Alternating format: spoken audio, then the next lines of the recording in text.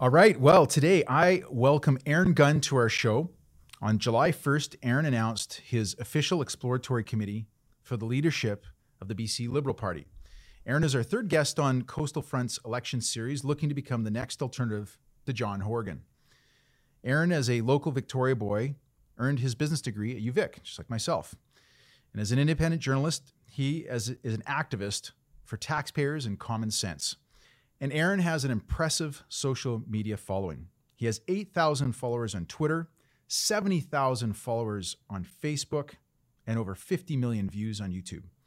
As producer and director of the online hit series Politics Explained, Aaron videos have targeted ICBC, Victoria's Mayor Lisa Helps, Canada's justice system, and the massive deficits run up by Prime Minister Justin Trudeau. I think we're going to get along on that topic if we get into that. His resume includes serving 3 years in the Canadian Army Reserves, working for the Canadian Taxpayers Federation, and being the founder and executive director of an initiative known as Generation Screwed. To help our listeners follow along, we're going to give Aaron the opportunity to tell us who he is and why he's potentially running. Then we'll jump into a series of questions surrounding specific policies and ideologies impacting our province today. Aaron, thanks for being on the show. It's great to be here, Andrew, and really looking forward to having this conversation and telling your listeners about who I am. Yeah, great. Well, as we discussed before we started recording, we have had Val come in first, then Gavin, and now yourself. And you are not officially a candidate yet. Is that correct? That's correct. So we have an official exploratory committee. We're examining the landscape. We're making sure we've got all our T's crossed and our I's dotted. But it's something that I'm definitely leaning towards, and I want to see a real alternative in British Columbia when voters go to the polls. And so far, I haven't really seen it, so I think it's something we're likely to do. But we're still in the exploratory phase at this point. Okay, so for those listeners to understand, we're gonna discuss all of this under the context that you are running for the BC Liberal leadership position, even though you're not officially there right now, because maybe by the time this gets produced, you would be. So I want to just make sure everybody understands these questions can be posed in the way as though you were running for that, okay? So let me start before we get into those questions, and we are going to cover the same as we've done with both Val and Gavin, responsible spending, childcare, rising taxes, housing affordability, opioid crisis, the environment, and cannabis. But before we do that, let's hear a bit about who is Aaron Gunn. Well, as you mentioned in your intro, I'm a Victoria boy, went to UVic, was in the Army Reserves, joined the Canadian Taxpayers Federation. My big thing is I grew up, was going to get into business, started my first business when I was 15 years old, but I've been just so disappointed by the direction of this country and this province. It's why I started working with the Taxpayers Federation, then went over to Canada Proud, and now built my own personal brand that you alluded to. So I think I'm somebody who doesn't back down, and other people have called me defiant. But at the end of the day, I just want to have an open and honest debate about some of these issues. And I think our country and our province has been headed in the wrong direction. And the other thing is, I just think that voters deserve a real choice when they go to the polls, and I feel like they haven't had that recently. Okay. So that's a good intro. Let's maybe talk a bit about your experience with the Canadian Taxpayers Federation. It's, by the name itself, it sounds pretty obvious what it is, but maybe just highlight quickly, what is the Canadian Taxpayers Federation and what did you do while you were there? How did it change who you are today? Yeah, the Canadian Taxpayers Federation is really an incredible organization. It is a group of people spread out all across the country that are dedicated for fighting for lower spending, more responsible government, and less government waste. They also talk about other issues like debt and deficits. And so they're in the media a lot. They're one of the most kind of clipped organizations in the country. You see them pushing back whenever politicians try to raise taxes, when they're racking up massive debt clocks. One of my favorite things when I worked there was they had a debt clock that they towed and traveled across the country to show the debt spinning up in real time, just making that issue that much more visual for Canadians. And when I was there, the number one thing that I definitely learned was how to communicate to Canadians in a straightforward, common sense way that they could easily understand, to try to break down these complex issues like government debt, for example, in a way that's digestible and a way that people can fully appreciate and understand, so that we have a more educated electorate. Okay, good. Well, that'll be a really good topic that we're going to get into under responsible spending. What about Generation Screwed, or the Generation Screwed initiative? What is that? So the Generation Screwed initiative was something that I started under the tent of the Canadian Taxpayers Federation. So it was while I was there, Okay. and the purpose of it was to raise awareness of young people specifically and students across the country of the massive debt burden that was being left to them, that was being left to their generation. So we started obviously at nothing. We ended up growing. We're on 30 campuses across the country by the time I left 3.5 years later. And I think it was successful. We would table at university campuses. A lot of students would stop and be like, "What's this Generation Screwed thing about?" And we explained it to them. And I think a lot of people were taken by surprise. They didn't realize just how much debt was being left to them by the generation coming before them, as well as unfunded liabilities, which we can also get into after. You look at healthcare, some of the pensions, and with our aging population and all that kind of stuff. So just explaining that to them, getting them involved, and trying to make an issue that, to be honest, is not the sexiest issue. It can be a little bit dry, and trying to bring that to life. So I think we were very successful. We also toured the debt clock around on university campuses and held large events called action forums across the country, and just tried to bring awareness how this ever increasing size of government, especially when we're not paying for it, is not helping young people, as is often portrayed in the media or by certain politicians, but is actually going to be a detriment and a drag on their future. Okay. So is that a Generation Screwed initiative still running today under the Canadian Taxpayer Association? It is still running. Yeah, I believe it's still up at generationscrewed.ca. I haven't, when did I leave the CTF? Maybe 4 years ago. Okay. So, but I believe it's still running. I'm sure it's changed. What drove you to leave? Like, where did you go from there? Before we get into some of these initiatives, where did you go after? That is a very interesting question. So at that point, I'd done the political thing, and I wanted to go back into the private sector. I had a business idea. I don't want to go down all these rabbit holes, but I had a business idea. We left, and as soon as I left, somebody reached out from an organization called Canada Proud, which is Canada's, and that network of pages is Canada's largest kind of network of Facebook pages. And the right-leaning movement in Canada is pretty small. And he said that, someone said that you'd be really good for this. We're looking for someone to make videos that we can share. Whatever's on your mind, just rant. You give us 2 minutes, 3 minutes, and we'll share it, and we'll pay you a little bit of money. And I said, well, this is great. I'm going to start this business, and on the side, I'll just do this. I'm ranting anyways. I might as well find a way to monetize it and reach as many people as possible. And it just absolutely took off. That was in the summer of 2017. It was literally supposed to be the odd video every month, and it just exploded.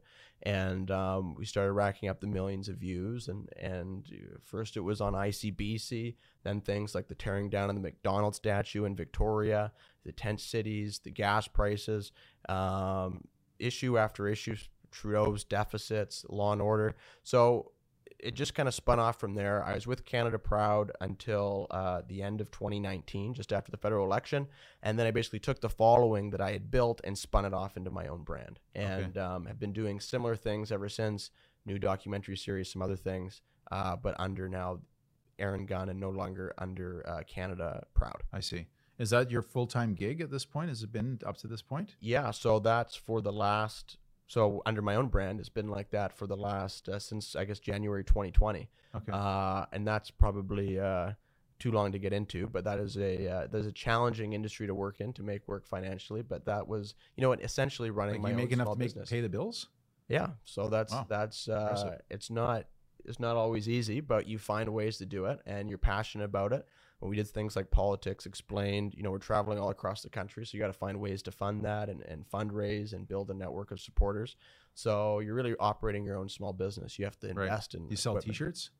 We don't sell, although in the next couple of weeks we do, actually. So that's a whole other thing we're setting Mugs up. And T-shirts. Mugs and T-shirts and sponsorships and finding ways to work it. But if you deliver, like anything in business, if you deliver a good product, usually there's a way to monetize it. There's just a way to figure it out. Yeah, I agree. Okay, so you said a little bit earlier, Aaron, that you're considering moving into this role of or running for the leadership role because you feel like voters need some better options in front of them. So you're kind of alluding to the BC Liberal Party, because before you can run for premier, you got to win the leadership race. And so tell me, what do you feel is the shortfalls of the BC Liberal Party today? Well, I think during the last election, the main choices for voters were basically the NDP and the NDP Light. I don't think that there was a true alternative vision articulated for the province. I don't think there was any bold new ideas, and I don't think there was any common sense. I think it's time for a new approach. I think it's time, and this is important, to stop capitulating on every single social, cultural, and economic issue. And it's time for somebody who has the guts to, I think, speak the truth. And I haven't been seeing that, and I didn't see it in the last election. And I think British Columbians weren't served by our politicians for doing that. And for me, I've been talking about a lot of these issues from the sidelines, or it feels like the sidelines, for the past couple of years. And I'm tired of watching what I perceive to be this province and this country kind of sleepwalk off a cliff. Okay. So in order to be able to have that dialogue, to get yourself in that position, you've obviously got to become an official candidate. There is a September 8th BC leadership debate that has been announced. Do you think you'll be able to get yourself, I don't know, it's called carded, approved? I don't even know what the right terminology is, but will you be one of the people that you think you can get yourself in that position to be on that leadership debate on September 8th? That's pretty close. I will say that I think if we want to be on that debate stage, we will be on that debate stage. But we'll see. We've got a good team of people around. We are weighing some strategic considerations. To be completely honest, I think there's going to be a federal election happening at that exact same time. So I'm not sure how tuned in people will be. And look, this is a outrageously long leadership race. The vote is in February. Yeah. Normally these things go for 4 or 5 months from beginning. This thing was like 8 months. So and because I have the built-in following, I don't think I need as much runway as other candidates. So we're going to make that consideration, but we're going to get in. You can be sure that assuming we do get in, we're going to be getting in with the strategy, and timing is obviously a major consideration. Mm-hmm. Okay, good. All right, well, let's get into these various topics. We're going to start off by talking about one of my favorite ones, which is responsible spending. First question for you: where is this current provincial government when it comes to its spending and its potentially overspending? Yeah, well, I think, first of all, you've seen that we lost our AAA status from the credit ratings. It didn't take very long for the NDP to lose that. I've been concerned about, look, if you go back over the years, you go back over the decades, there is a consistent pattern. It's the steady increase in the size of government, and that's all come at the expense of individual taxpayers. I think that's wrong. I think government doesn't need to be big. I think it is the least efficient deliverer of public services. And I think we should try to keep government as small as reasonably possible. Obviously, there's a role for government and there's a role for delivering certain services. But I think we're going in the wrong direction. As far as being responsible, the BC Liberals did a pretty good job during their tenure in office. There's still things where I think the debt continued to increase under the BC Liberals. They hid some of that in the balance sheet. Under crown corporations, these kind of things. Ultimately, there's only one taxpayer. So if BC Hydro is racking up debt or ICBC is racking up debt, there's still only one taxpayer that's basically underwriting it all. I do think that when it comes to responsible spending, I know this isn't the focus of the interview, but it's really the federal government that has been completely out of control. And I think they've discovered that they can basically print money. And once they've discovered that, they've realized there's not a lot of political downside between borrowing $200 billion or borrowing $300 billion or borrowing $350 billion. And I think that's a very kind of dangerous road that we're currently on. Well, I completely agree, and I'd love to have a conversation about that, but you're right. This is not what this is about, but maybe another time we can chat about that. Let's talk about an article from the Vancouver Sun that was published highlighting all of the public servants in British Columbia who make over $75,000 a year. This is a summary from the Vancouver Sun of the BC government's annual report. They highlighted things like the BCI, which used to be BC Investment Management, BC IMC, BC Investment Management Corporation, CEO making over $3 million. 48 people in Victoria who make over $500,000 a year as bureaucrats, and 3,800 public sector employees that make more than John Horgan makes, the premier. Would you support an audit of the BC public service payroll? 100%. I think that, I mean, there's others that you didn't mention there, like the head of ICBC and TransLink and some of these other organizations that are tied to government. I do think the bigger issue, though, underpinning this all is the idea of how large should our government be. And right now, I think with the NDP in Victoria, they believe, you see, they've hired thousands of more people, and they want the government to take a ever increasing role in the individual life of British Columbians. And I don't think that's the direction that we should be going. And invariably, you're going to see those costs continue to increase, the bureaucracy get bigger and bigger, more inefficient. And so I think we've seen that, and we're going to continue, and we're continuing to head in that direction. You've seen what it has done in other provinces, whether it's Ontario or Quebec as well. And you just keep having this increasingly bloated public service, whether it's, like, as you kind of pointed out and alluded to, inflated public salaries, or in general, just these kind of make work jobs that invariably exist. Yeah, absolutely. And it just doesn't stop. I mean, you're absolutely right, Aaron. I mean, in fact, if we pull the stats, if you look at if you look at Stats Canada's latest job details, what's interesting is if you drill down to regions, the CRD, so the Victoria region, has a lower unemployment rate than Metro Vancouver. Now, where do you think most of the jobs in this province are? They're not in Victoria. So why would they have a lower unemployment rate? It's because if you also look at the actual number of increase in jobs, the public service sector is the one that's had the most amount of increases. In fact, if you take those out of the equation, BC's unemployment rate would be far higher because there's all these jobs being created. So I fully support your comments there.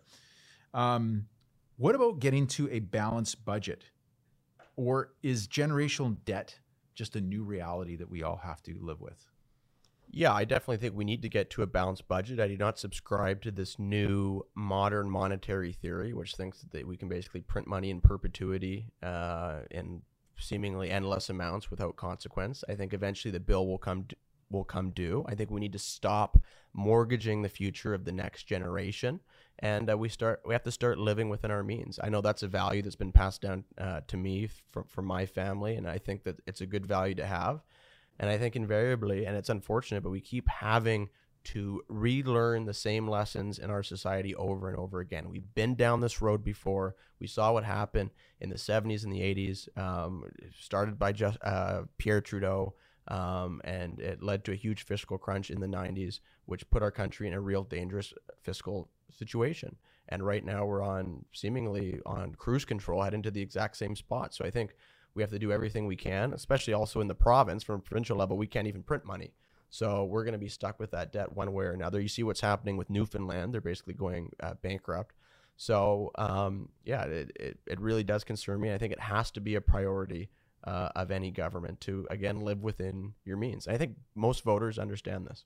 And as you highlighted, we just lost our AAA credit rating by Standard & Poor's. Mm-hmm. So there's 4 major credit rating agencies in North America. And one downgrade happened by Fitch, which was about a month ago. But the big one was the S&P one. And what was interesting, and you may not know this is the world I live in, so I know it very well. We had that credit rating for 14 years. In fact, it was upgraded from a AA plus to AAA in 2007 under Premier Gordon Campbell. And it took us 14 years to get there. Now, what was interesting is BC's had a AAA credit rating once before. It happened in 1980, and it was dropped in 1983. It went from AAA to AA plus like we've just had. And it took 24 years to get back there. So it took the very, very beginning. We go back to the very beginning of credit rating of BC's credit rating. It started in 1965. And it went from 1965 all the way until 1980. So it took 14 years to get the first AAA credit rating, 3 years, and then we lost it. It took another 14 years to get it back. 24 years to get it back. We had it for 14 years. And now we're out without a AAA credit rating. And I think the listeners listening to the show know what that means. It means a higher cost of borrowing for this province. The cost is going to get larger, probably because it's unlikely that this is our last credit rating cut or decline. Because historically, credit rating agencies don't do rate cut just once. They typically do it in a 2-step fashion. So I echo that comment as well.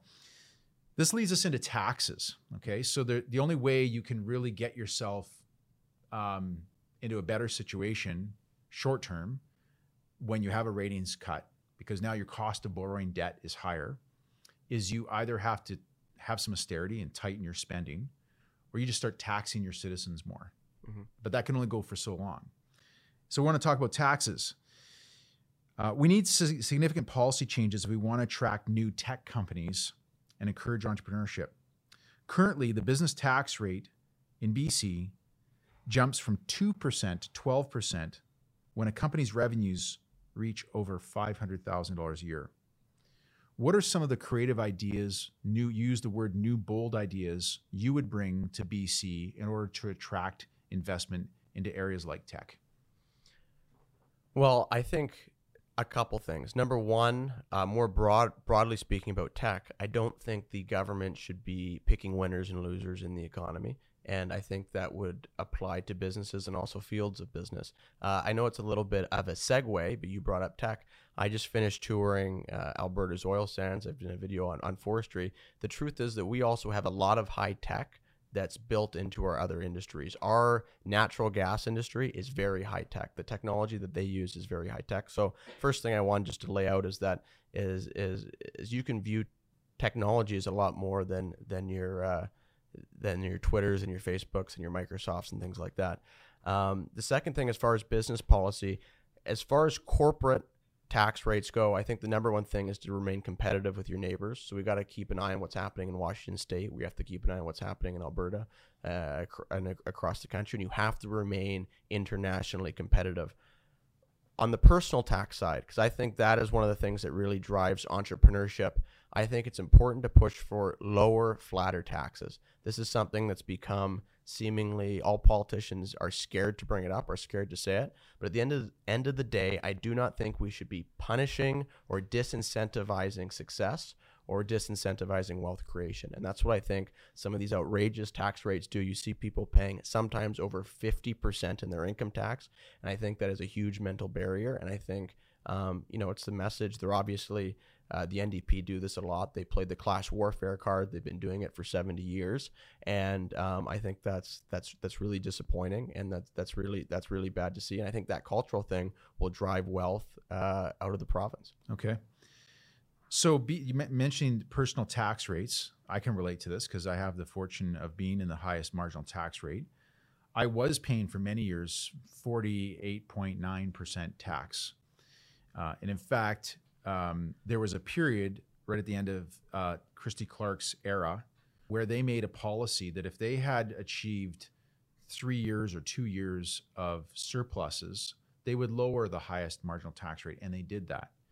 And then the BC NDP government came in and they increased it. And so the first time in my working career, and I've been in the highest marginal tax rate for a better part of over a decade, I now pay 53.5% tax in on my taxes. And I'll tell you what happened, Aaron, the day that was announced, and it was about a year and a half ago. I picked up the phone after the announcement came out, and I called my tax lawyer here in Vancouver, Tim Brown at RBS, by the way. There's a little plug for Tim. He's been on my podcast. He's phenomenal. And Tim's been trying to get me to implement a ton of different tax saving strategies, many of which are somewhat complex. These are not tax evading strategies. They're not taking money offshore, but they're things you can do onshore in Canada, completely above board, legal. Takes a bit of work, got to spend a bit of money, but in the end it saves even more. And I said, Tim, I'm paying over 50 cents on the dollar now on my taxes. It's unjust. Pull them all out. Let's dust them all off. Let's get them going. And I'm sure that I'm not the only one, because I got calls as a financial advisor. I got calls for weeks after that from my clients saying, how do I get my tax rate below 50% again? Mm-hmm. And the reality is, for most of them, the answer is there's not much you can do unless you move to different jurisdiction. So would you change the personal income tax rate for the highest earners in this province so that they would be paying less than 50%? Yeah, yes. You have to obviously balance the budget first, I think. But in general, we need to decrease the size of government, and we need to have lower, flatter taxes. I was a big fan, I'm not sure how practical it is now, of having the Alberta flat tax, which existed for many years. Now, of course, you've got those increases that you talked about. Part of it was provincial, part of it was also federal. So you obviously have no control over that aspect of it. But I do think there is a control. I mean, they have raised taxes here in British Columbia, so I think that is negative. And it also, you mentioned your point about moving jurisdictions. There are people who are living in BC by choice, and they also have places in Arizona. And there's a certain point where people are going to say, screw this, I'm going back to my place in Arizona. And if they don't want my money, they're going to treat me like a criminal, basically, I'm going to go somewhere else. So I think you're going to see that. And, eventually, that old quote by Margaret Thatcher, eventually the government runs out of other people's money. And I think that's what we're starting to see happen with the NDP. And I imagine that's going to keep happening. The wealthy are not a endless well that can just keep delivering funds to feed the utopian visions of the NDP. I think we need realistic policy, and we have to stop punishing wealth and job creators in this province. Okay. So you mentioned earlier, we talked about the ratings cut from AAA. You talked about, you've highlighted how you think we need to have smaller government, cut back on our spending. Now, Selena Robertson, who's our Minister of Finance, when that ratings cut was announced last week, some of the BC Liberals that are in place today made some comments, and she came out and responded and said, well, I didn't know that we should be cutting back on social services for British Columbians just to, help appease a credit rating agency. How would you respond to something like that? Well, I think that's what the NDP, they always present this false choice, that it's always about cutting back in social services. And I think it's twofold. One, it's about leaving more money in the pockets of taxpayers, leaving more of their own money in the pockets of taxpayers, number one. And I think number two, the fact is that there's a huge amount of waste in government that can be cut. It's not about cutting back social services. The NDP solution to every single problem is just pour more money into it. Oh, we're not having the healthcare outcomes that we want, let's just pour more money into it. Oh, we don't have the education outcomes we want, let's just pour more money into it. No business owner would operate like that. Exactly. And to be honest, I think the government is always a little bit destined to operate in that fashion, which is why I believe in smaller government and why we should look for solutions outside of government as often and wherever is possible. Would you support the comment that the government already has enough money, they just got to be better with what would they do with it? Not really, because I would say that the government has too much money. I think people are overtaxing. I think British Columbians are overtaxed. I think the vast majority of Canadians are overtaxed. And I think we should find creative ways to return as much of that as possible to taxpayers. Okay. Before we get into next, I want to finish off on this flat tax idea. Can you just, in layman's terms, for our listeners, explain what your policy would be around a flat tax initiative?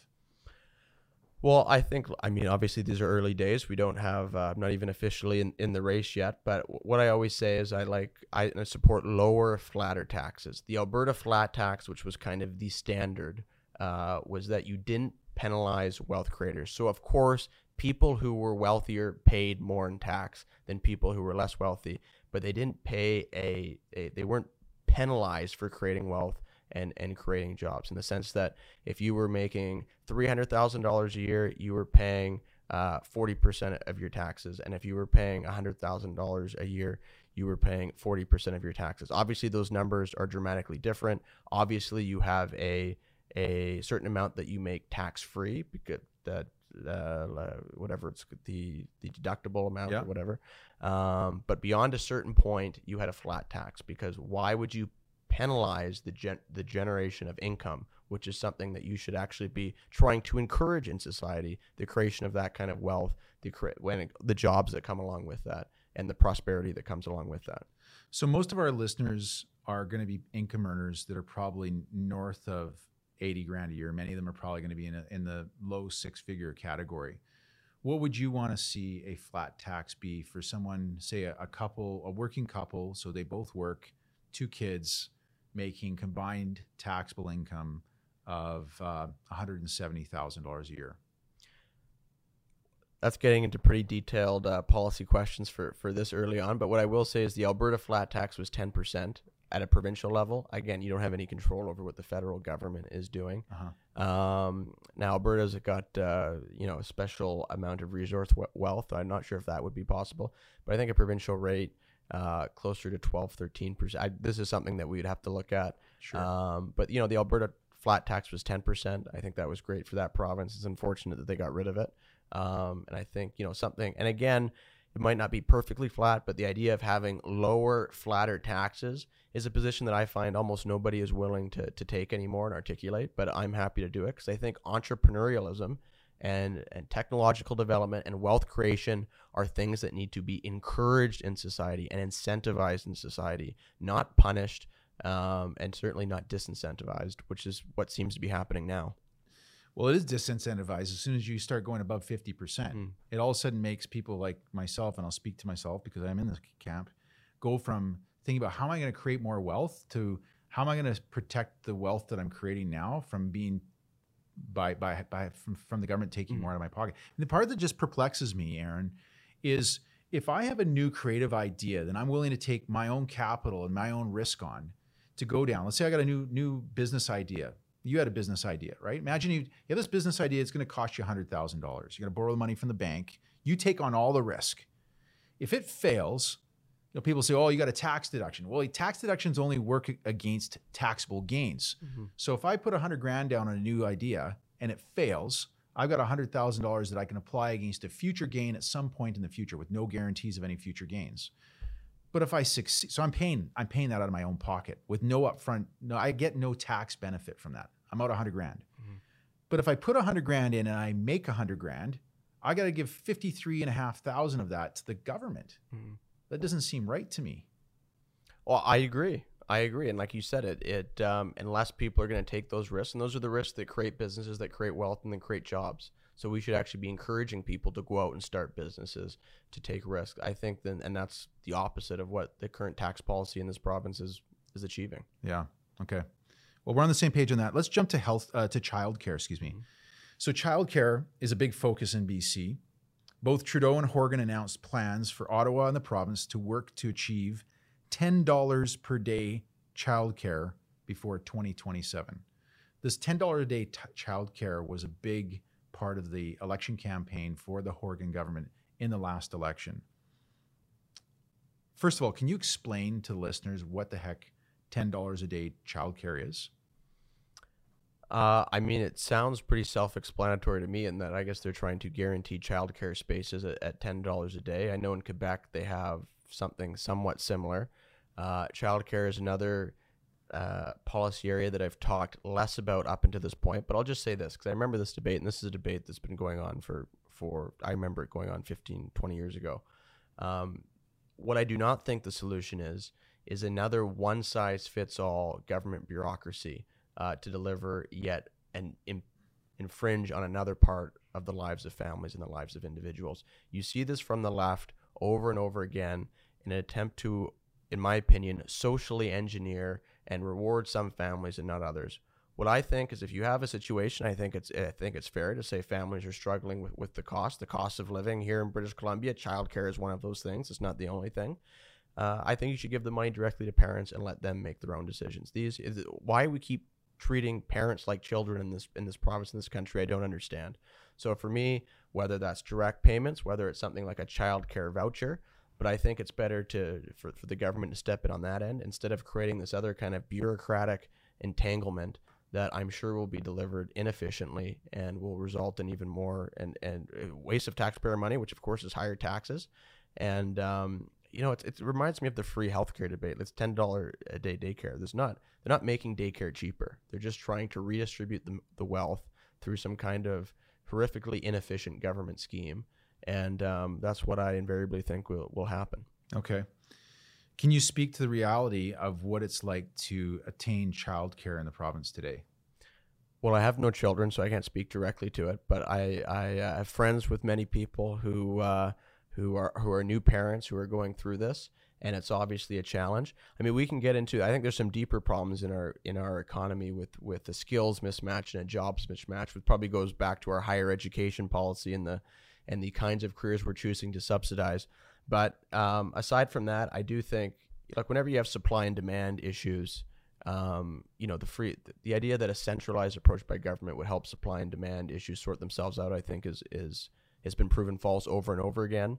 So I think the main thing that you can do is help support parents who I think do need the support in that stage of their lives, because they're dealing with not only childcare, but the price of housing, the price of gas, the price of auto insurance, the price of groceries. The list goes on and on. And but I think the best way to do that isn't to create some other arm of government or some other convoluted government scheme. Is to put money directly into their pockets, or actually, to be honest, it's to allow them to keep more of their money directly into their pockets. Or possibly, I wouldn't be completely opposed to some kind of childcare voucher system, but 100% opposed to any kind of public, provincially run or nationally run childcare system, which of course is something that's been proposed. Okay. To finish off on this, we've been spending our time talking mostly about families who need financial support to be able to pay for childcare. But I'll tell you, here in Metro Vancouver, I got a lot of people who work for me who have young children. They have the financial resources to put their kids in daycare, childcare.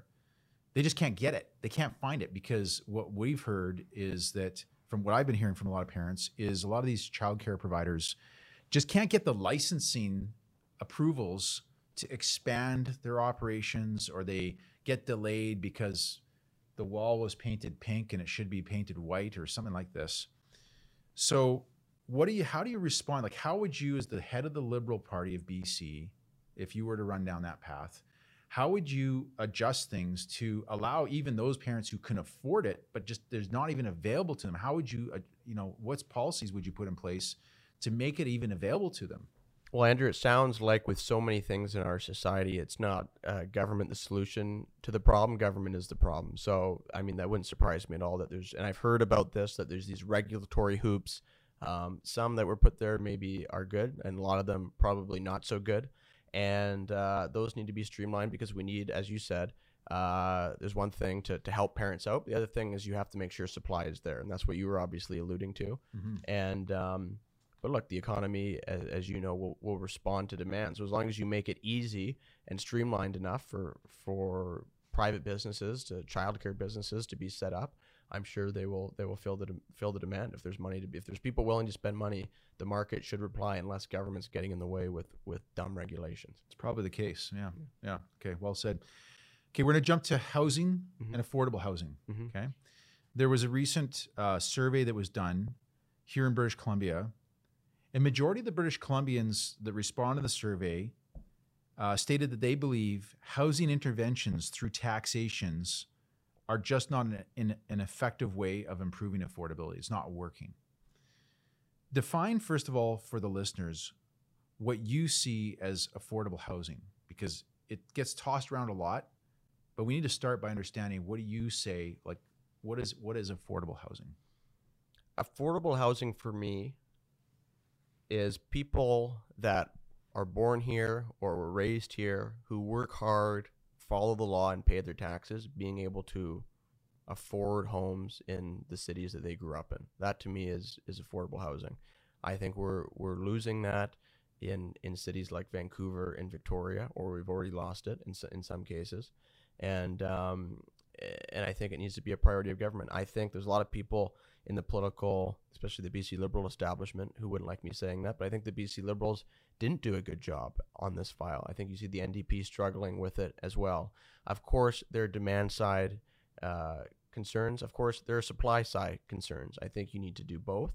And the same way that the Bank of Canada obviously is supposed to be pursuing a policy to keep inflation at reasonable levels, I think for a lot of, especially young families, the price of housing, and that's a whole nother conversation, but the price of housing is something that, look, if you're, look at speculation, for example.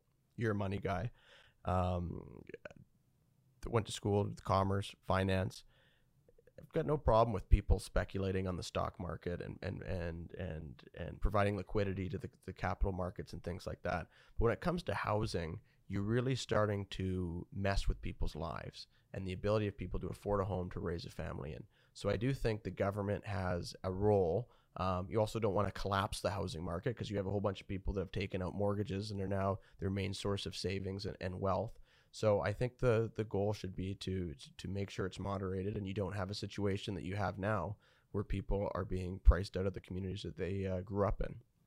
Okay, that's interesting. So Well, if you look at the last 2 years of the BC Liberal Party's reign in government in British Columbia, in the first year of the BC NDP, if you strip out the property transfer tax revenue line from the annual financials, they all would have ran slight deficits. So that property transfer tax, and in fact, those last 2 years of the BC Liberal Party, where they had, I think it was in their second to last year, where they had this massive surplus, was largely driven by, I think it was over $700 million just on property transfer taxes, which was driven by transfer of property. You don't collect that tax, like realtors don't get paid their commission. The government doesn't get their tax unless property transfers over, it changes hands. I've actually talked to David Eby about this.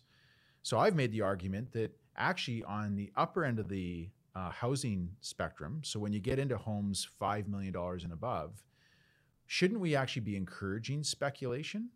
Because these aren't affordable homes. A $5 million house that drops by 50% in value is still $2.5 million, still not affordable. But the longer it stays in one's hands and doesn't turn over means less tax collected.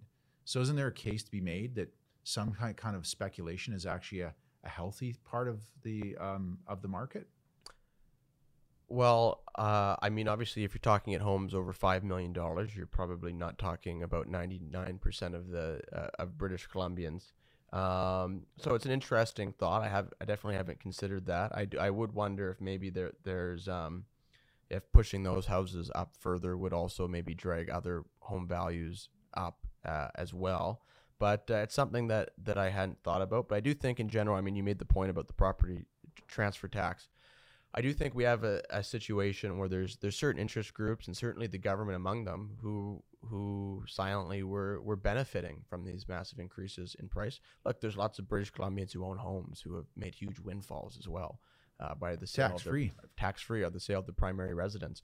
So I think that's indisputable. The problem is you have this next generation of people coming up who can't afford homes in the communities that they grew up in, or, as we've seen, have taken on such massive levels of debt that we're playing a very dangerous game, I think, because you combine that with the debt being taken up by the government and these kind of what I would consider artificially low interest rates. It's a little bit of a tinderbox, I think. And it's a risky situation that we're playing. Obviously, we saw what happened in 2008 in the United States, and it's just a risky proposition that I think that a lot of people have found themselves in. So you're not a big fan of large government. You're a big fan of small government. Yet it sounds like one area you feel like government should intervene is in the world of speculation of residential real estate. Have I got that right? So I'm very opposed to big government running anything. So large government, large budgets. As far as the regulatory state, I think the government should that should be government's bread and butter. Is they should try to run as little as possible and instead set the rules for the private sector that are fair and are predictable, and let the private sector deliver what it does best, which is like the allocation of resources in an efficient way as possible. I think that So how would you regulate the speculation of residential real estate? Isn't a better way to handle that just to simply say it's a supply and demand issue? The demand for housing in this province and Metro Vancouver is so predictable. The numbers don't change much from year to year. I mean, Vancouver itself, Vancouver proper, has a net intake of about 40,000 new residents every single year. The problem is that the supply side isn't keeping up with demand. That's the argument I would make as a free market economist. So wouldn't it be better, instead of trying to create rules and regulations around speculation, to just simply say, let's just lift all the barriers to creating more supply and let the supply side catch up with the demand side? I think that's a big part of the solution, but I think it might take a while for the supply side to catch up. It's not going to happen overnight. I mean, that's a whole other problem. I think one of the biggest things the provincial government needs to do is rein in some of these city councils that have been completely out of control, that have overstepped their bounds. And I think because housing, for example, is a provincial issue, is a place where they could step in and say, it's time for the adults in the room to make some decisions here. I know that. So you made a really good point. Let's talk about Vancouver. Okay. To get a house built in Vancouver right now, and I'm talking residential build, you're looking at 12 to 18 months to get your building permit. Now, just to walk through that process, you acquire the piece of land, okay? Then you have to go through an entire process of design and build, like design work, right? You got to get the engineers, you got to get your designer, you got to get all, and you have to do it all within the regulations of the Vancouver Charter. And then you have to deliver a package to the city that is airtight, like lock, stock, and barrel. This thing cannot deviate at all, and it should be, all the boxes need to be checked. And from there, it then takes the city of Vancouver 12 to 18 months. Now, just to give you context, in Saanich, where I'm building a place right now, we got our approval for 4 different building permits on our property. We got it all done in 6 weeks. In Vancouver, it takes 12 to 18 months. So a lot of the developers I've talked to in Vancouver, single family home developers and ones who like to build these all rental, low rise buildings, which apparently the left socialist governments of the city and the province want more built to be, these to be built, are saying we're not going to build in Vancouver anymore. It takes us too long. So you're looking at 12 to 18 months for a residential single family home approval. And if you get into the small, 4 or 5 story wood framed buildings, those take up to 6 years from land acquisition to occupation. So how would you, if you became the leader of the BC Liberal Party and then you became premier, because that's ultimately where you're going if you do go down this path, Aaron, what would you do with these city councils? How would you get them in line? Well, city councils and cities in general are creatures of statute. So the provincial government has the ultimate authority. So I think there's ways that you can rewrite some of the charters and legislation. I mean, this is, again, very early days, so this would be, I don't want to preempt myself. So we would have policy proposals on this, but I think, thematically, the point is reining in the city councils, reining in their power, and sidelining them. We've seen the NDP government do it. We've seen the NDP government sideline certain city councils. Now, they're doing it for the wrong reasons and in the wrong places, but the NDP government has shown that the provincial government has the power to do that. Your point on supply is 100% well taken. They built the Empire State Building in 18 months. I can't even imagine how long that would take to build in Vancouver today from the planning phase. It would never get built. It would probably never get built. It'd be like the Massey Tunnel. Yeah, exactly. It'd be which we're going to get into. Yeah. So I agree with you 100%. Last question on this. What is your view on the current NDP housing policies and of those from the previous BC Liberal government? Open sort of question there. Yeah, I think at the end of the day, we need to. There's lots of factors why housing has increased. Part of it is just the secrets out of British Columbia. We have obviously a lot of net migration from other parts of the country. But look, where there is money laundering, it needs to be clamped down on. There has to be absolutely no room for it in the province. Where there is illegal speculation or house flipping, I don't think that has a role in our province either. But I think at the end of the day, it's going to be affected primarily by supply. Do you need to put some demand constraints on? I think not ideally, but maybe you do in the short term until supply has a chance to catch up. Okay, so on the demand side, the BC NDP government suggested, before they became government, that offshore money was a big factor in rising real estate prices, especially in Metro Vancouver. It's yet to be proven, in my mind, because they don't even actually have the data. Of course, that guy dives in another rabbit hole of should they have the right to collect all this data, which they are collecting now. How big of an impact do you think offshore money played in the rising house prices in the tail end of the BC Liberal government's reign? I think it played a role. I think it's quite clear that it played a role. How big that role is maybe a little bit harder to ascertain.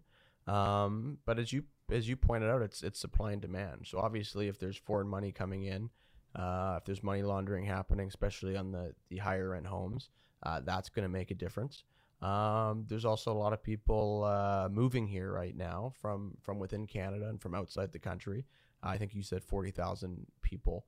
That's gonna play a role, especially if you're in a situation where supply, because of constraints put by government, is unable to catch up as quickly. So that gets into a whole another can of worms.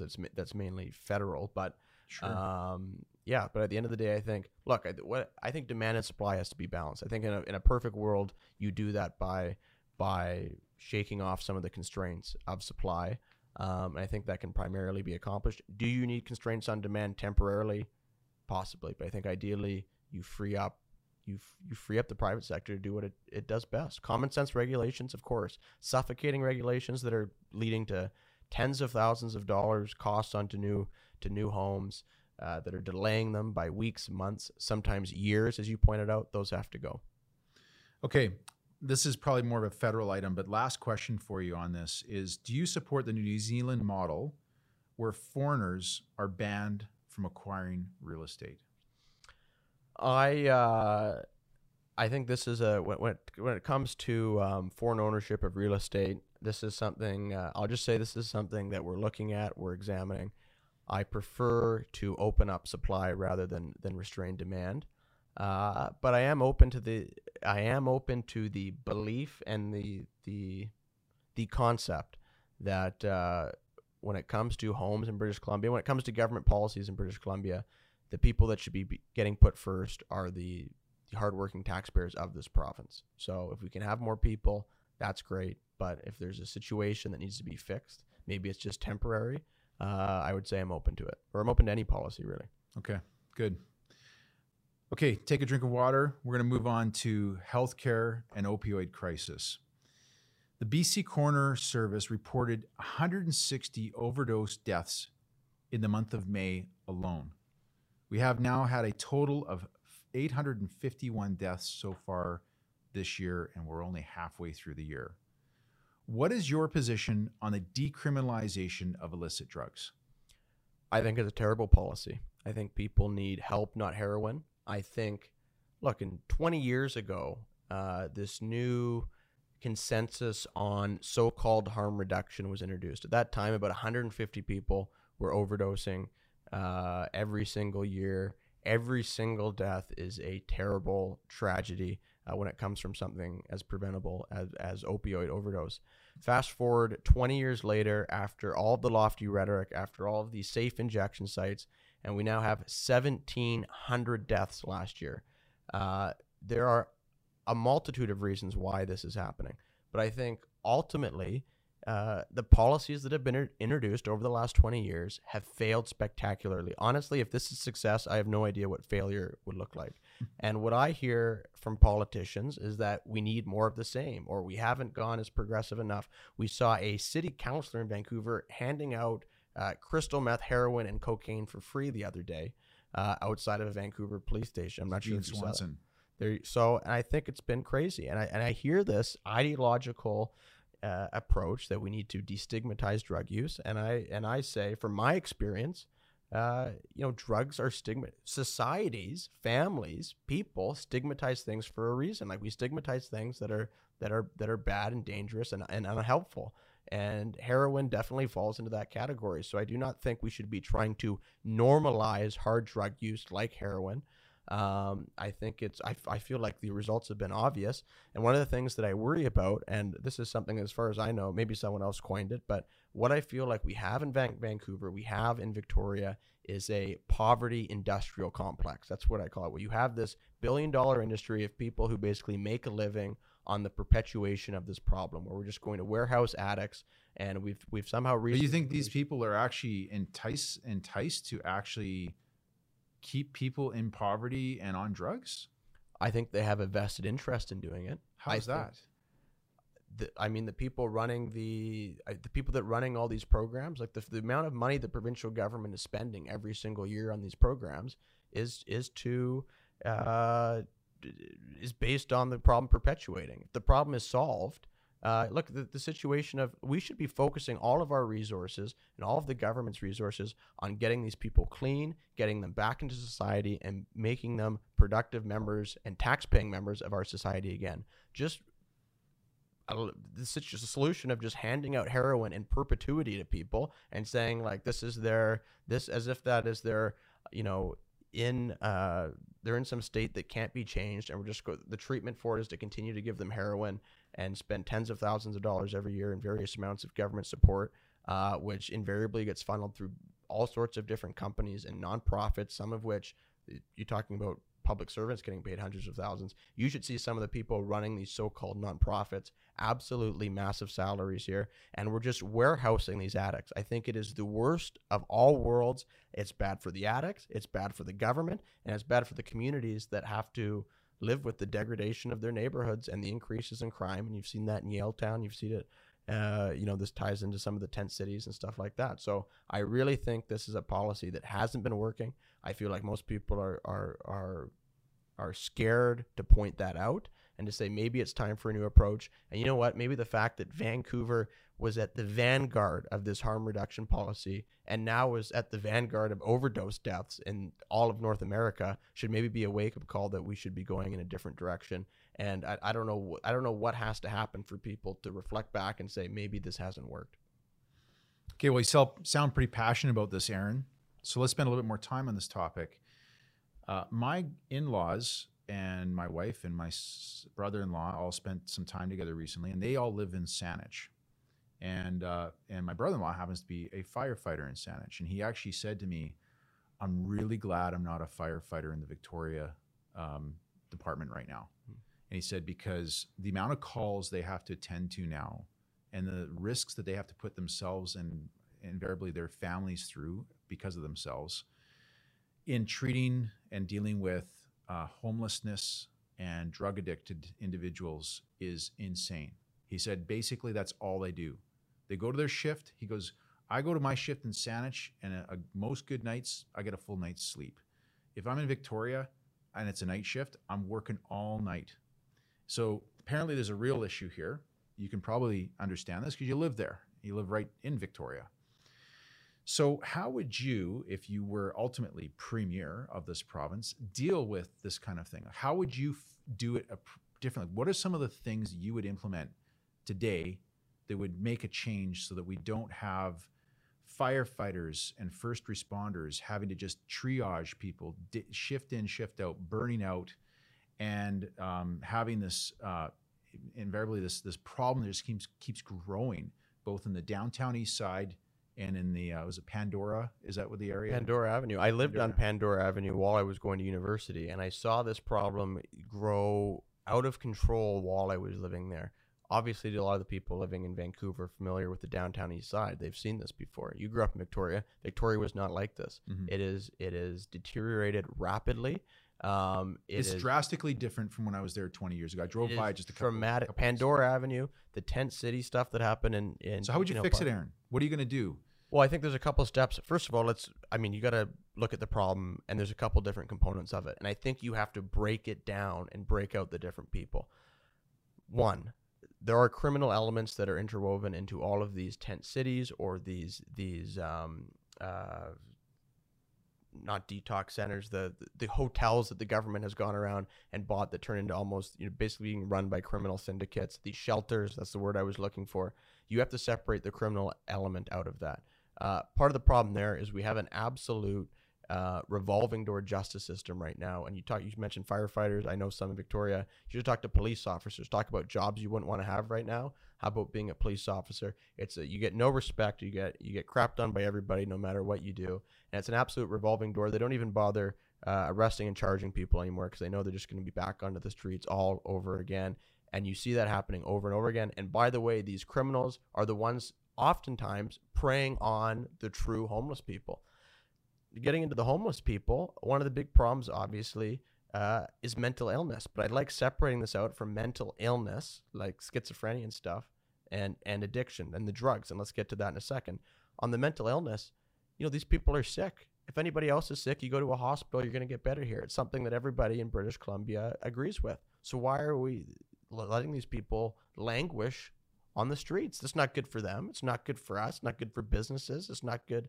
These people need to be put in a place where they can get help, hopefully get better, but at the very least live a better life for what they're doing now. It honestly seems like when I look at this and I think of the Venn diagram, the worst possible solution we have somehow able to to find ourselves in, where you have these people, I'm sure you've walked by them down here, where you're like, okay, this person being out on the streets is helping nobody. Like, it is not helping the businesses, not helping tourism, but most importantly, it's not helping them. It's not helping their families and their friends, which they invariably have. So I think there's that. On the addiction side, and I do think this is a whole nother conversation, I do not think homelessness is a huge problem in British Columbia. I think drug and drug addiction is a huge problem, and it is the root of the vast majority of these issues. We have to try, the focus of the government should not be helping these people get their next fix or a cleaner fix or a marginally more safe fix. It is to get them clean and to get them off drugs and return them to being productive members of society. Not just for us, not just for taxpayers, but for them, and in most cases, the people that are also suffering, their friends and their family. I know, people talk to me about this, I know if it was my friend or it was my sister or if it was my kids in the future that I'll invariably have, and they, God forbid something happened and they're in this situation, I wouldn't want the government to give them heroin or give them crystal meth or enable this problem. I would want them to get help. And I think that is what we should do. And I think we have to reorient our system. And I think that is a. But what does that include? When you say give them help, like what would you do differently than this continued failed policy?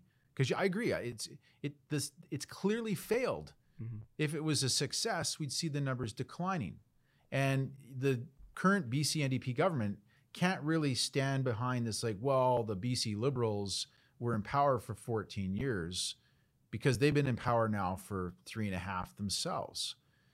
But their program, whatever they've been putting in place, hasn't worked any better than the BC Liberal one before. So how would you do it different? When you say you're going to help these people, let's talk about the ones who are schizophrenic, the ones who are having mental health challenges. What would you do with those people? Well, the people that you mentioned, schizophrenia, which is obviously a textbook, one of these mental illnesses, we need to reopen, and we closed a lot of them. And some of that's on the BC Liberals. Some of it happened before. The mental hospitals that were closed.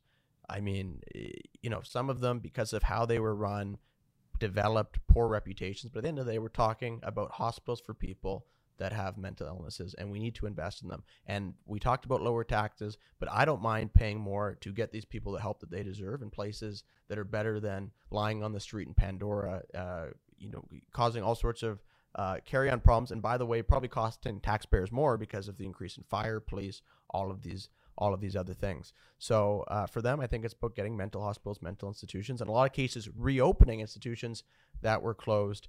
For the addiction, I think the same kind of thing. Look, we at one point had as a society a consensus that it was not reasonable to be shooting up heroin on the streets. Like, that was not something that should be tolerated by society. And I don't think it should be tolerated. Now, you don't treat those people like your common criminal, but I think you say, look, you've got a problem, but the government and the people of British Columbia want to help you, and this is the program that we're going to offer you to get back and clean up. So I think that's what needs to be done. And look, I just think, again, to go back to the scale of the problem, we got 5 million people, 1,700 overdosed last year, which begs the question, I mean, how many addicts do we have in British Columbia? Do we have 50,000 people, 70,000 people that are addicted to heroin right now? And it's crazy. It is a shocking number. And I think it needs to be taken seriously. And but it cannot, this handing out free heroin like it's candy. I mean, it's like some perverse version of the Halloween that kills you. Like, it doesn't make any sense. And I think it's time for a different approach, not more of the same. Okay. When it comes to illicit drug use from users, so these people who are being given, they're either buying it or being given this heroin and other drugs, do you think those people should be criminalized? Should they be arrested? Should they have their drugs taken away from them? Should they be prosecuted, the users themselves? The legal mechanism is one that needs to change. They definitely should not be treated like common criminals. Okay. However, I think the question you're getting, should the state force them into a kind of mandatory rehab? No, that's not what I'm asking, but okay. That's a good question. Okay. That is more of what, like, because we have this, to me, when I think of business and I think of politics, I always try to look outside the box. We've been painted sometimes into these boxes of you're only allowed choice A and choice B. You're only allowed to be a criminal where you put them in jail, or we have to give them free heroin on the streets. Well, I think that's a false choice. I think there's another option where we can say, in the same way, by the way, that you can put, people that have mental illness, they wouldn't just leave them there. The real harsh mental illness, you can be, the government steps in, you have a judge that says this person can no longer take care of themselves or whatever, and they have to be put to a mental hospital. And everyone agrees that makes sense for everybody. I think if somebody is addicted to heroin to a point where they can't stop using, they can't function, you see them stumbling around, they've turned into this army of zombies throughout Vancouver, Victoria, and other cities, I might add. I think it's fair to say this individual needs help. You cannot be a productive member of society or a functioning member of society addicted to heroin. And you're going to become a threat to yourself, most importantly, but also potentially others, or a weight on the system. And we're going to help you get clean, but it's you're just doing heroin in the street there, so you don't have a choice in this matter. This is where you're going. So it's not prison. I'm guessing you'd have to use the legal system in some capacity because there's rights and everything. I'm guessing that the easiest I'm guessing the easiest way to do this is you might say remain criminalized, but you're not going to jail. You're going to rehab. And so you're not treated like a criminal. Okay. You're treated by someone that needs What about the next level up? The common drug pusher, the guy who's walking around with a bag of methamphetamine or, whatever he's got in his pocket. Do you prosecute those people?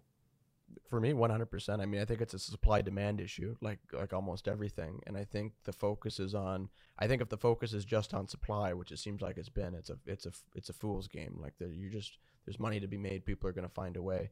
But I think you have to keep, especially. I mean, some of these people that are bringing in drugs from China laced with fentanyl.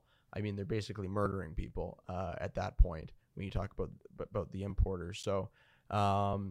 I think that, but I think you can't. I think that's a fool's game if you're not also dealing with the demand side and getting people off the drugs. I think that's actually the more important side of things. The fastest way to get rid of the dealers is to get rid of the drug users. Right. Okay. Good point. On the other spectrum of healthcare, I want to talk for a moment about private versus public system. What are your thoughts on the argument that patients have the right to pay for private care if the public healthcare system is too slow? I'm going to use an example is Cambie Surgery. I don't know if you're familiar with it, with Dr. Brian Day, and the challenge that they're having right now, or that they're challenging the BC Supreme Court, possibly going to the Canadian Supreme Court, over their ability to provide medical services to British Columbians and Canadians, for that matter, who aren't getting it through the public healthcare system. Yeah, I think, a lot of people have pointed out that this, allowing private delivery of services for people that want to pay for it, it's such a radical idea that it's practiced in radical countries like Norway and Germany and Denmark and France. Look, we're one of the only countries in the world that doesn't allow this. The left and the NDP just tries to compare everything that's not this 100% public system to the United States, which is not true. That's another one of these false choices. There are lots of systems in Europe that have way better outcomes for much lower cost than we have here in British Columbia. So what I always say with everything, whether it's education, whether it's with ICBC, the more choice, the more competition, the better. Unleash those forces of the private sector, of capitalism that have made everything else in society so much better. And let's try to apply as much of that as possible to healthcare, while, of course, guaranteeing universal access to service. That is not debatable for me that you have to have that. But as far as who's delivering those services and how, 100% open to it. And so I think that's what it has to all be about. Okay. Good. Now we're going to jump to environment and infrastructure. The BC Liberals significantly increased the rate of old growth logging in BC's interior during their time in government. Obviously, we've had this Fairy Creek protests and activity going on in the press recently. And I think you maybe even covered some of this. It's a topic you're probably familiar with. Yep. Okay. Where do you stand on the protection of old growth trees? Well, first of all, Andrew, you're obviously from Port Alberni, so I'm sure you're well familiar with the importance of the forestry industry in British Columbia.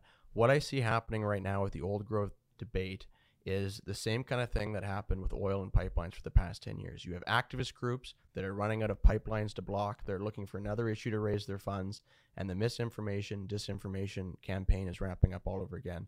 The forest industry is the most important industry to this province. It employs tens of thousands of people. It is the industry that built this province. It is the most important industry to many First Nation groups all over British Columbia. And here's the truth about old growth.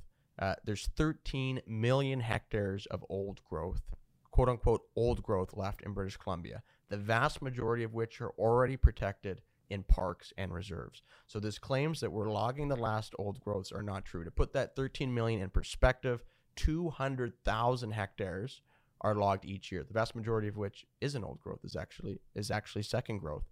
I know. Sorry, how many hectares are protected? Up to 13 million? 13 million. 13 million hectares of old growth across the province. Are protected right now. That's how much exists. The majority of that is protected. I don't know the exact numbers. Okay. Maybe 6 That's million, how many hectares like of, okay. That's how million. many, just to put that in perspective, 200,000 are logged. 200,000 is logged every year, but not all of that is old growth. Probably maybe about 50%. On the island, it's 50%. 50% old growth, 50% second or third growth, because we're actually logging third growth now. Interior and the whole province as a whole, I'm not sure of that exact old growth, second growth breakdown. The other thing, old growth is not they have whipped up, they're always using the biggest of the big. The protesters, they're hugging the trees, they're showcasing these really cool trees, many near Port Alberni, for example. The truth is, most old growth trees are not large, they're not impressive. Many are dilapidated, many are dying, as trees all do, and many are in areas that actually would never be logged because they're not even economically viable to do so. The idea that all old growth trees are big trees is not true. It is old trees. There's 400, 500-year-old trees. Some of the trees that we can see just outside the window here are some of the oldest trees in British Columbia. They're not large and impressive necessarily. On the other hand, there's some trees in high growth areas that are not even old growth, that wouldn't be classified. They're only 200 years old, that are some of the largest trees in British Columbia. So we have to separate those two things. And the point for me is that this forest industry, it's amazing it's under attack because this is the quintessential renewable, sustainable industry. All these trees will grow back. They're replanted. As I mentioned, we're actually harvesting, not planting, harvesting third growth trees now, and it's a product, wood, that we build our homes, that we write down, our pulp mills. It's an essential good that we all need. We have the best forestry management practices in Canada, in the world, and as long as the world needs these different products, as far as I'm concerned, better in Canada, better in BC than the United States, and certainly better than some countries like Indonesia and Brazil that don't have the environmental standards that we have. Okay, so talking about environmental standards and talking about the environment, I'm going to switch gears to climate change. What would your climate leadership look like under a position as being the head of the BC Liberal Party? So 3 things that I'll say on this. Number 1 is we're not going to solve climate change by taxing British Columbians into taking the bus, which seems to be the current approach with the ever-increasing carbon tax. And I mean, gas prices here that are hovering around $1.70 that are for sure on their way to $2. So that would be my first point. My second point is that the reality is, whether people like it or not, that fossil fuels are going to be the main driver or a primary driver of energy production globally for decades to come. And until that ends, as much of those hydrocarbons, those fossil fuels, from my opinion, should come from Canada. Why should Saudi Arabia or Venezuela, or places that don't respect human rights, be producing the world's oil? As long as the world needs and demands that oil, as much of it, in my opinion, should come from Canada. And in the case of British Columbia, you could say that about natural gas as well. Third thing, when it comes to climate change, we're talking global CO2 emissions. That's what matters, global CO2 emissions. So the question is, what can British Columbia do that would most dramatically affect global CO2 emissions in a positive way? And the answer, as counterintuitive as it might be to some people, is to develop and export as much of our natural gas as possible. 26% of the global energy production or the global energy supply is coal-fired plants right now, 26%. If we can export that natural gas to places like Japan, places like South Korea, places like China and India that are still building coal-fired plants, by the way, we can lower global emissions significantly while also powering our economy, creating jobs. Oh, and by the way, helping to fund some of these new technological innovation that at the end of the day is the only way we're ever switching off of hydrocarbons. We're not going to get there by building windmills and bike lanes. We need to have technological innovation, things like carbon capture, things like carbon scrubbing, things like nuclear fusion, these kind of things that I am confident will be solved in the decades to come. So that's what I think the solution is. It's counterintuitive. It might not be what some people like to hear, but I think when you look at the solution, that's actually what it is. Well, it seems to fit the analogy that I remember learning in my very first course I took at Camosun College, the one that I loved the most, which was environmental geography. It was like at the early days, it was 1993, so the concept of even recycling was so new. But there was a common phrase that was used, which was think globally, act locally. And it sounds like to summarize what you're saying, Aaron, is if we really want to target global CO2 emission and think globally, we know that our neighbors across the pond in China and Japan and Korea are burning coal that's far worse than burning natural gas. So instead of focusing on how we're burning our own fossil fuels here in Canada, let's provide them with an alternative to coal that's far better, and in turn also generating a huge industry for us. Is that what you're saying? That's 100% what I'm saying. And I'd also add to it is that, some people might like it, but I'll tell you another thing that does nothing for climate change, and that is virtue signaling. And that's what I see a lot of on this policy now. It's about politicians trying to look good and feel good.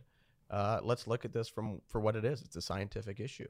If the issue is determined to be CO2 emissions, it's definitely global. The world doesn't care where it's coming from.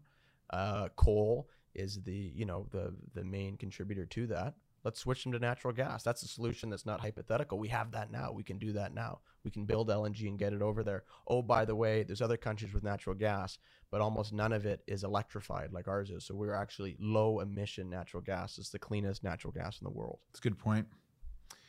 Speaking of electrified natural gas and electricity, Site C Dam has been controversial from the beginning. Current estimates are now that it's going to cost us $16 billion to complete this project. It was originally pegged at being about $11 billion and is now delayed till 2025. If you did run for this leadership campaign, and if you did become the leader of the BC Liberal Party next year, how would you start to target, how would you address Site C Dam today? Well, we're definitely past the point of no return. Okay. I think it needs to be audited to figure out how this possibly happened. It goes back to my original thesis of why you want government to be as small as possible, because it seems anything they touch turns into a complete boondoggle. Seems to be no different. Now, hydropower in general, look, in a world that's looking for clean, renewable sources of energy, hydropower isn't without its drawbacks, but it's certainly we're certainly blessed with tremendous amounts of it. You see some of the incredible vision that people like WAC Bennett have in providing British Columbia with the cheap, clean energy that it has today. So I am a big supporter of hydropower. This obviously has not been managed very effectively, which is maybe not that surprising. But yeah, it's past the point of no return. We should audit it, find out, to try to prevent that from happening again. And look, I wouldn't be surprised if we're going to need, as more things electrify, we're probably going to need more sources of energy in the future as well. So if we do need more hydro dams in the future, we need to make sure that we're not that we're building them efficiently as possible and getting taxpayers, or maybe in this case ratepayers, a good return on their investment. So are you in favor of the public-private partnership type approach of building a project like this? Or are you in favor of just contracting out completely to a private enterprise? How would you approach that? I mean, I think the whole process that went through with Site C Dam is something that needs to be reviewed after an audit. I mean, I'm not going to sit here and say that I know the exact reason why the project is 50% over budget so far. I'm sure it'll be even more over budget. But yeah, it needs to be reviewed, and we need to find a way to deliver better value for taxpayers. One thing I'm not sure if you know about, but there were these run-of-river projects that BC Hydro did, that another big mistake by the BC Liberals when they were in power. That's going to cost, I believe, ratepayers, it's $20 billion over the next 40 years, which is dramatic.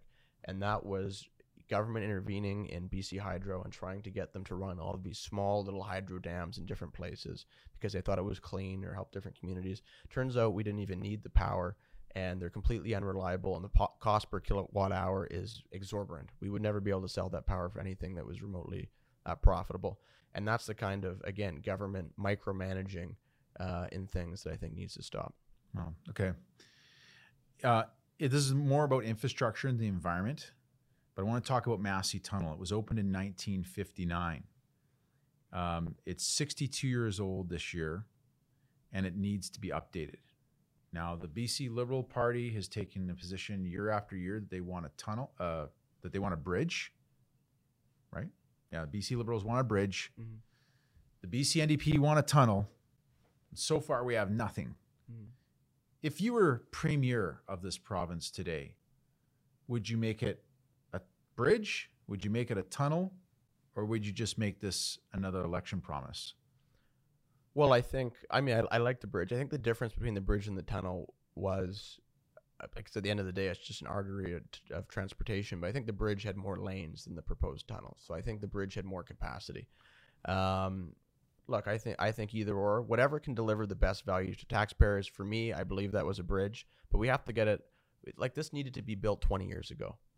And by the way, that's not just that. I just drove out to Abbotsford the other day. What an embarrassment in this province that there's 2 lanes on each side on the way to Abbotsford, where there's all this. It clearly should be at least 3 lanes on either side out to Chilliwack. And you see that over and over again with infrastructure in this province. The BC Liberals did a lot of good things on the infrastructure file, but this is another project that the NDP has just kicked down the road. Instead, where's that money going? It's going to inflate the public service, who they think are people that are going to vote for them, instead of delivering on real tangible items like infrastructure that will benefit everybody and benefit the economy. So yeah, I think it should have been replaced 20 years ago.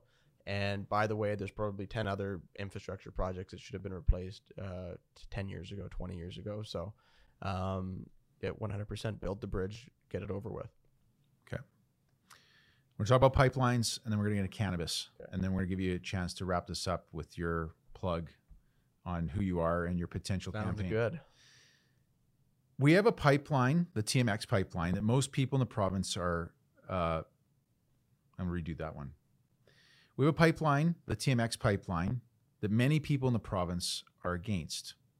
During the last election, Andrew Wilkinson, former leader of the BC Liberal Party, said that he would end the NDP's obstruction program for the Trans Mountain Pipeline and take the position that permitted projects should not be blocked by protesters. Question: do British Columbians have the right to protest a decision largely made in Ottawa? Well, they have a right to protest peacefully. They do not have a right to obstruct. They don't have a right to break the law. They don't have a right to obstruct a project that's been approved by a federal government or a court. Look, you touch on a bigger issue, which is a complete breakdown, the embarrassing breakdown in some cases of the rule of law. You see it with the tent cities. You see it with the city councillor handing out crystal meth.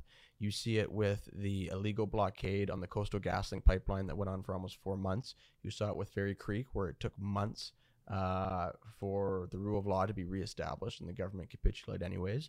And you see it, how many times, I live over in Victoria, but how many times I've seen the Burrard Bridge blockaded or the Port of Vancouver blockaded.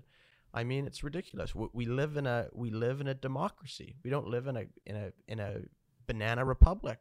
We have elections. People are allowed to be activists, campaign for things. I'm somebody that's advocated on issues my entire life.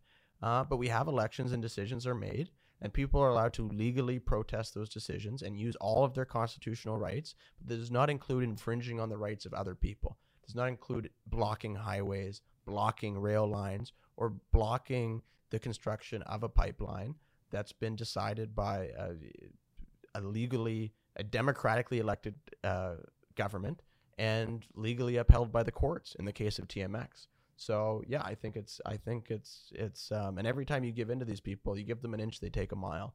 And it happens over and over again. The TMX pipeline, again, I'm sure the government's going to end up losing money on it, which is incredible. It's been delayed over and over and over again, and I think it's time we get on with it. We had an election, we decided it, and we're losing billions of dollars, every week, every month, because we can't get our oil to the markets that they need to get to.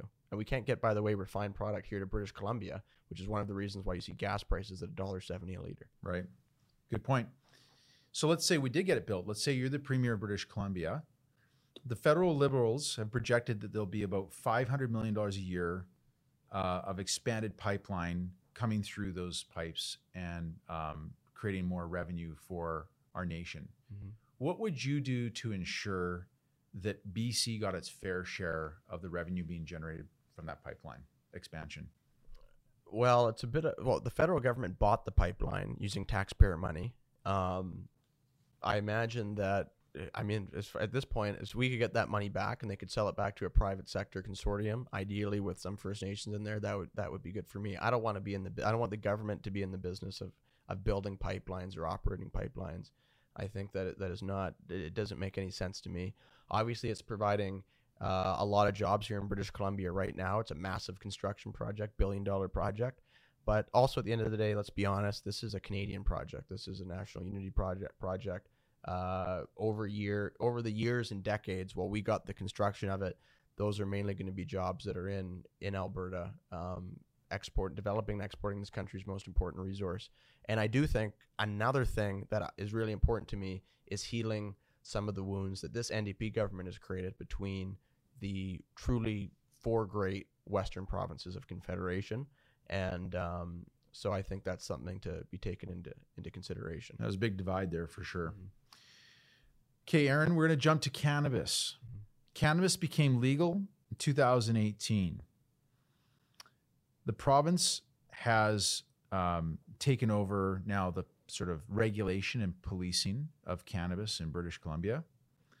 Should the province regulate the price of cannabis and business licenses that operators have to adhere to? So for example, you talked earlier about municipal governments. Here in British Columbia, if I'm a retail cannabis operator, I want to set up shop in Kamloops, I pay $5,000 a year to the city to have my business license.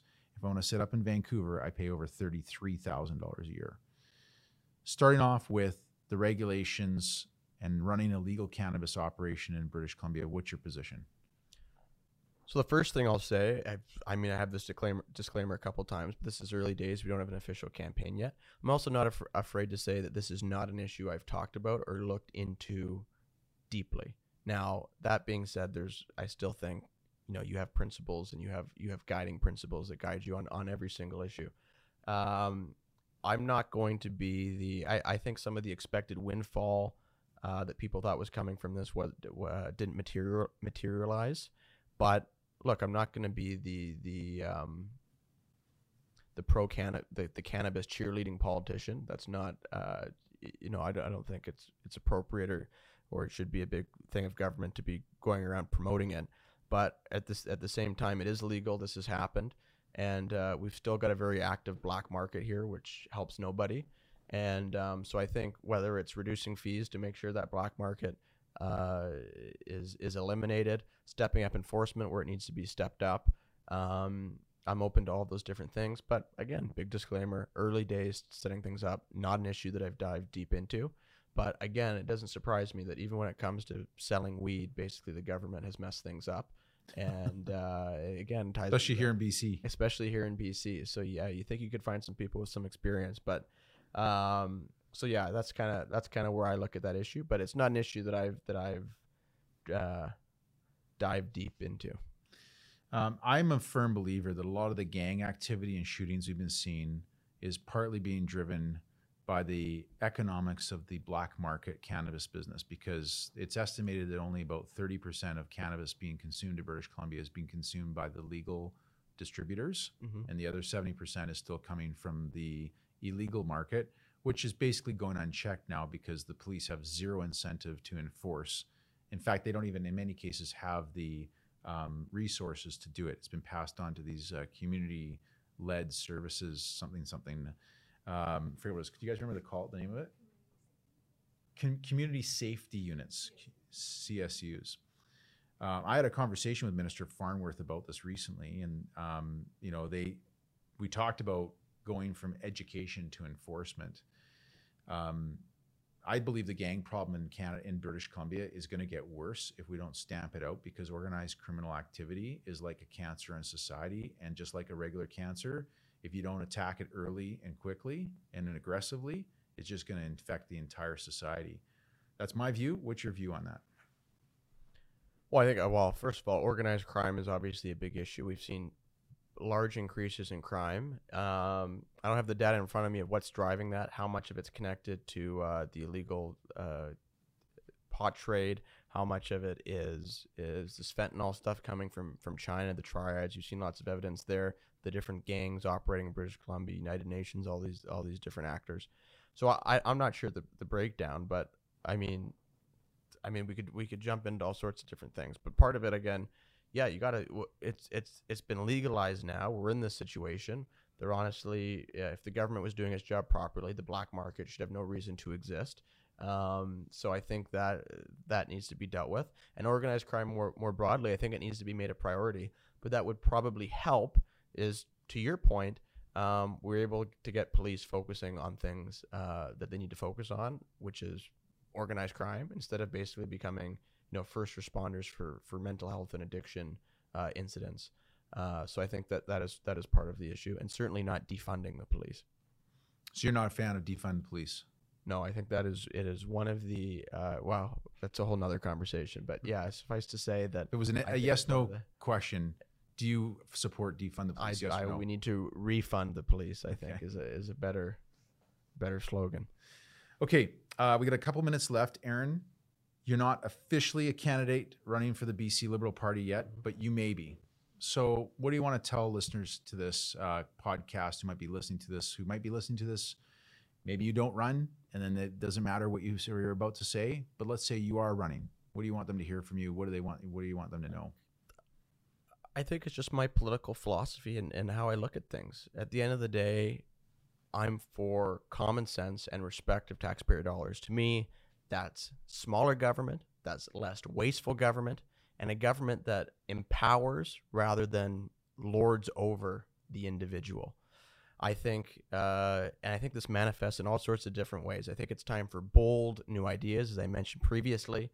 I think we need to be developing our resources and getting them to the markets that they need to get to. And of course, there's a whole host of other issues, whether it's getting the cost of living under control, whether it's defending free speech on university campuses, upholding our constitutional rights, respecting our history, and not apologizing for everything under the sun. And most importantly, I'll come back to that point I made initially, which is to stop, as a BC Liberal, as a right-leaning party, as a party that I would like to think would stand for common sense, is to stop capitulating on every single social, cultural, and economic issue, and to start putting the priorities of hardworking, law-abiding taxpayers first again in British Columbia.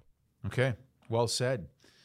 If people wanted to get involved, if you just do decide by the time this goes to publish or afterwards, what would you tell people to do? How would you like people to get involved in your campaign should you launch one? Well, to find out more about me, people can go to aarongunn.ca. You can watch my videos. You can find out what I'm all about. If this podcast hasn't already done that for you, you can check me out on social. And if you want to go to aarongunn.ca/leadership, you can also sign up to stay informed, pledge your vote if you already know that you'd like me to run, and that'll give me some data and an indication that there's enough people out there that want to see new ideas, that want to think outside the box, and are ready to try something new. So that's the process that we're in right now. As you pointed out, there's a couple other things I have to finish up in life before officially announcing I'm about to release my second season of Politics Explained, which is a documentary show. And so keep an eye out for that. And I'm just out there every day trying to speak common sense to everyday British Columbians. Well, it's been great having you on the show, Aaron. Whether you do run or you don't, I wish you the best of luck. You've been a great host. I'm the host. You've been a great guest. I've been a great host. Thanks for coming. Thanks for coming on to Coastal Front. And if you do run, best of luck. And I look forward to having you back here one way or another. Thanks for coming on the show today. Thank you for having me. It's great to always great to chat with another island boy. Keep your head up. Thanks, Aaron.